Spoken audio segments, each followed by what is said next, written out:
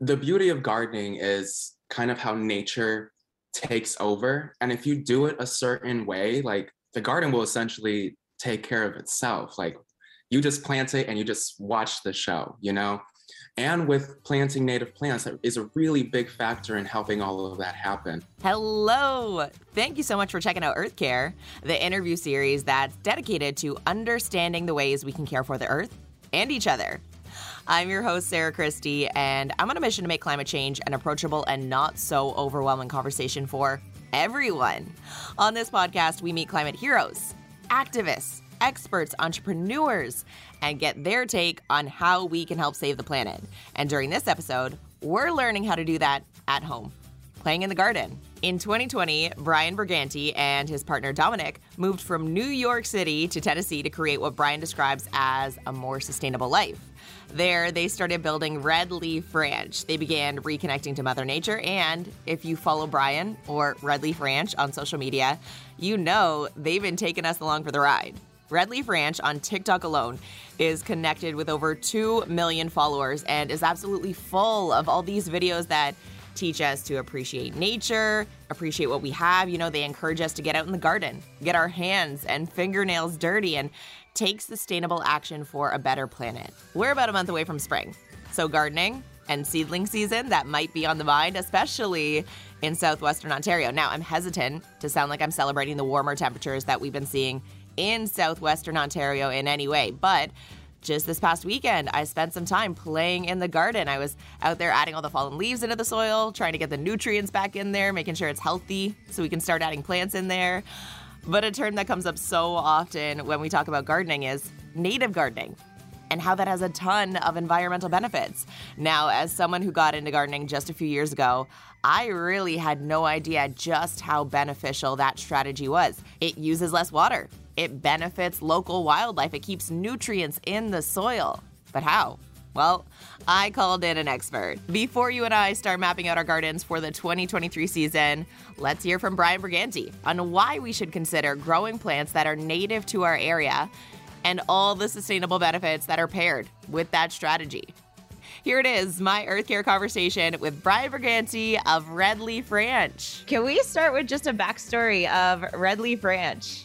Of course. Thank you so much for having me. I'm so excited to be here and sharing my story.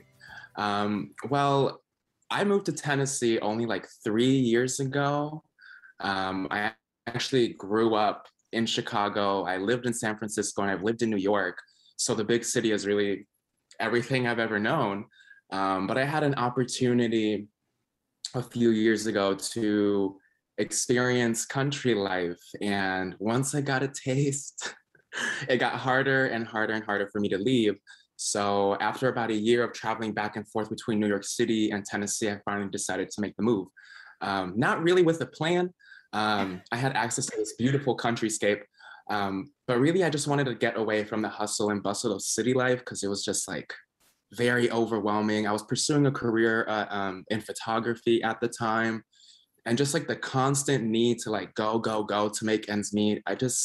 I needed something more sustainable inside, you know? And when I moved here, the plan was to pursue photography in New York still, but like travel there, then come back here so that I would have the peace of mind and that nice work-life balance. And then the pandemic hit and I wasn't able to do that anymore.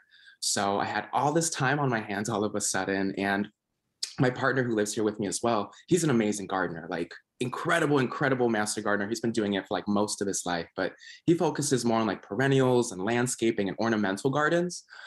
So I thought, you know, this might be a good time for me to learn how to garden, but more specifically grow food because of the uncertainty of what the pandemic was bringing. Like we didn't know where our food supply was going to come in the next few months. It's a great time to really like lock that down and make sure we have that food security. So we started a garden and I haven't looked back.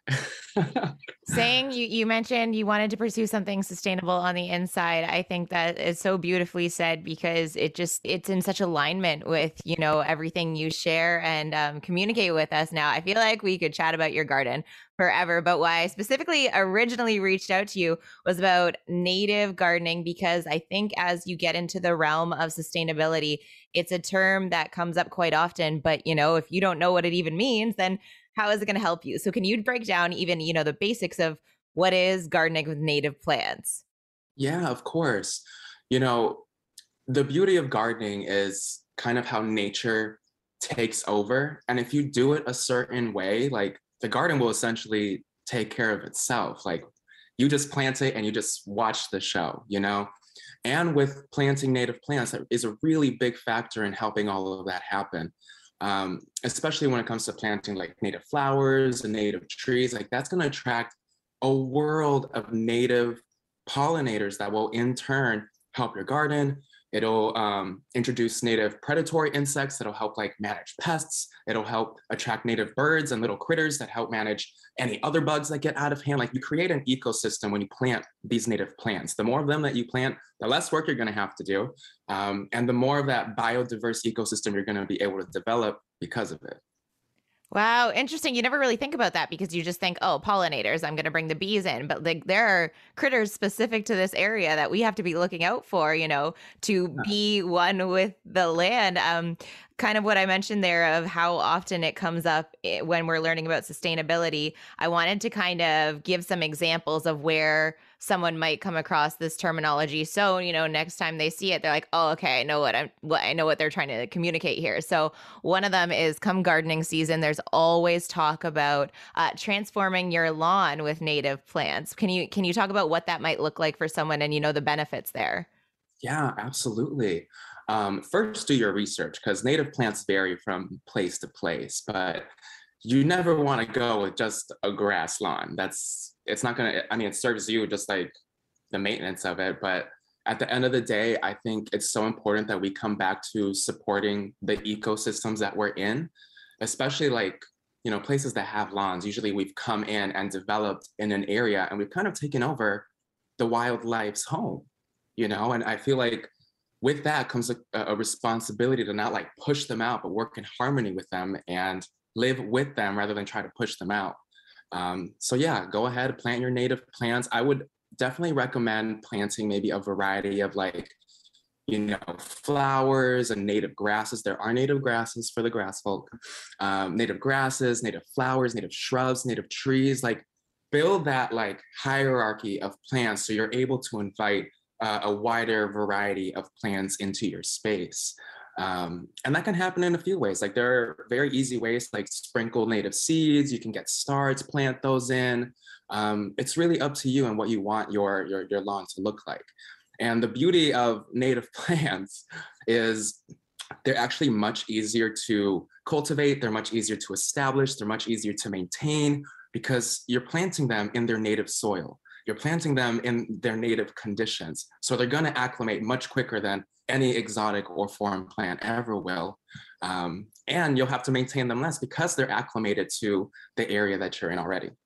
So then you're saving money on the water bill too, and like you said earlier, just kind of watch it do its magic, which is so beautiful. Now, another instance, which I'm sure we've all come across, is you go to a big corporation's website or company's website, and they have these tree planting programs. With every purchase, we're going to plant a tree, but there is such an importance there, and a fine line between that being greenwashing and also a true sustainable initiative, which would be to plant native trees to wherever this project is happening.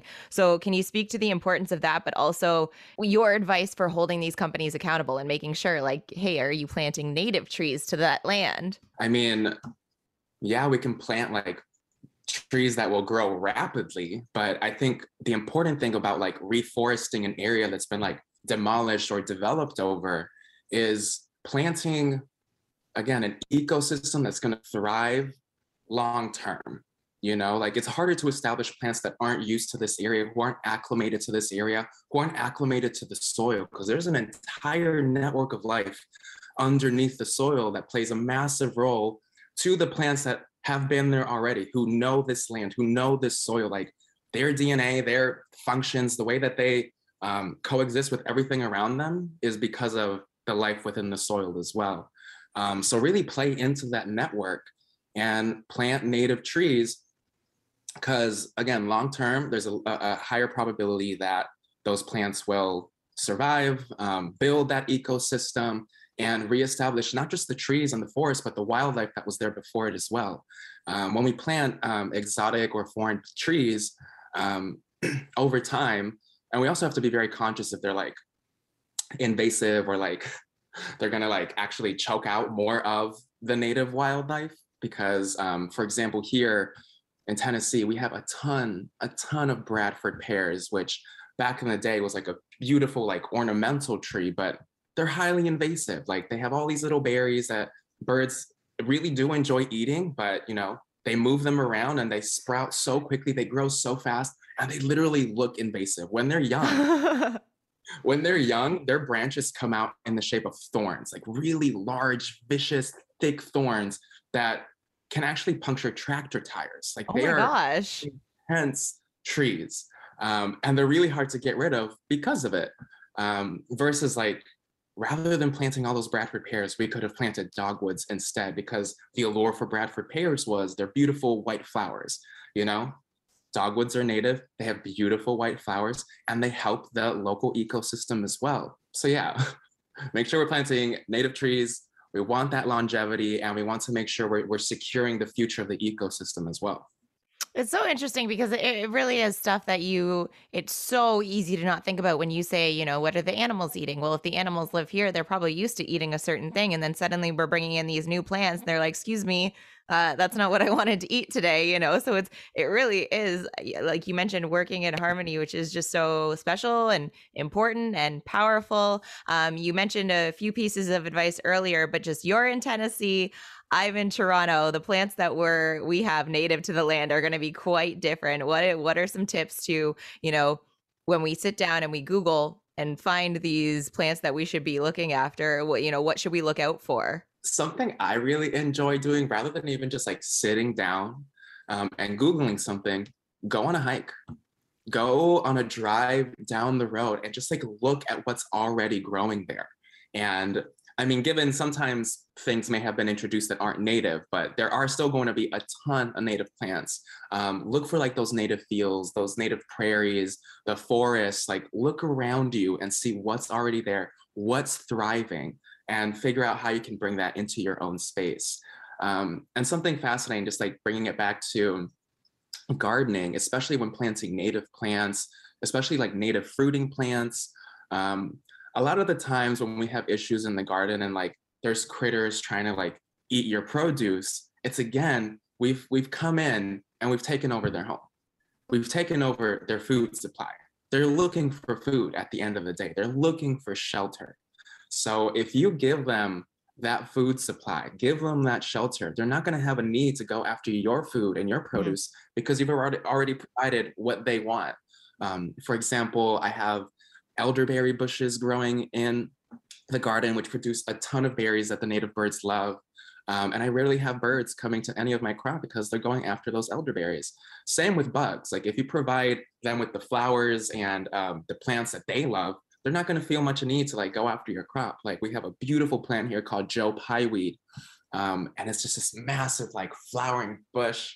And I've also noticed that with native plants, they attract far more pollinators than any of the other like foreign or exotic plants. Like they're literally buzzing, like so many pollinators, native butterflies, native bees, they're all over the native plant.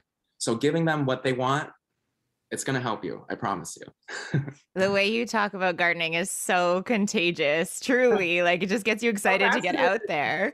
Yeah. Now, this is a question I have talked about previously on Earth Care, but I'm so eager to hear your perspective on this, because you moved from the city to Tennessee, you live in the farm life, the garden life. As a city girl myself, I'm wondering if you can speak to even the well-being benefits of just getting out there and spending time in the garden. Oh my gosh. I could talk about this for hours. Like I said, living in the city, especially New York City, like the most expensive city in America, it just turned into a very unsustainable way of life, mentally, physically, emotionally, the constant need to like be going. And not being able to keep up with like the needs that I needed to take care of myself because I just had to keep going.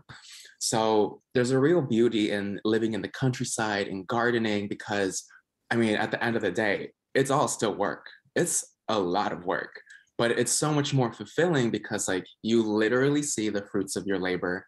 You are growing your own food. You are sustaining your body. You're sustaining your spirit, really, because you're eating something that's made with so much love and intention and care versus like, who knows what we're even getting from the grocery store. On top of that, the physical labor that goes into it, you're like really taking care of yourself. And the overall mental balance that comes with like checking in with that garden, making sure you're checking in with yourself. It's just an overall much more balanced way of life when you work with Mother Nature. And now when I like travel back to any city, really, I can only be in there for like a certain amount of time before I feel like, okay, Get home. my garden, I need to get back into my garden. Yeah. I also just have a different like perspective of cities too. Like now every single time I travel to one, I'm looking for the nature. I'm like looking for, where are the trees? What kind of trees are they planting? Like, what are they doing to like work in harmony in cityscapes as well? Because it's very possible. The focus just isn't always there. It's funny that you say, it is work. Literally before we hit record, you were like, I was out there chasing chickens. So like it is, it requires a lot of TLC, but look at the payoff. I mean, what you have shared on social media to help communicate all the benefits of gardening and getting out there and just appreciating Earth and what it has to offer is so special. So thank you so much for that and for being on Earth Care. Oh my gosh, of course. I love sharing it. Like, it's crazy the timing of it all. Like, I moved here right before the pandemic, and then the pandemic happened, and there was this like resurgence of people wanting to get back into the garden. So I felt like the timing was just it felt like fate in a strange way. So I'm grateful to be in a space where I can inspire so many people and make it inviting and not like scary, make it approachable, because at the end of the day, it's a never ending journey, and I'm grateful we're all on this journey together. Thank you so much for checking out that episode of Earth Care and letting this podcast be a part of your day. Since you made it this far, here's a little sneak peek into the conversation we're having next week. March is Nutrition Month, so Dr. Kate Perzo from the University of Guelph joins us to talk, how does food waste hurt the planet and our wallets? We did a study, our research group here in the city of Guelph, and we did really careful analysis of what we found in people's garbage and in their green bins. And we found that the average household here was wasting about $18 a week in food that they still could have eaten. So that adds up. And as you mentioned, Sarah, inflation means that number is getting bigger and bigger all the time. Food is getting more and more expensive.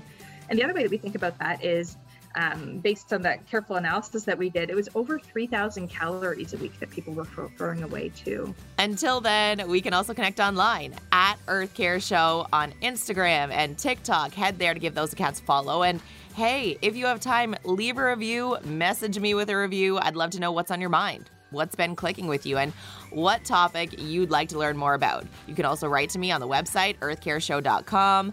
I'm your host, Sarah Christie, and the goal of this podcast is to get us talking about climate change. So let's chat.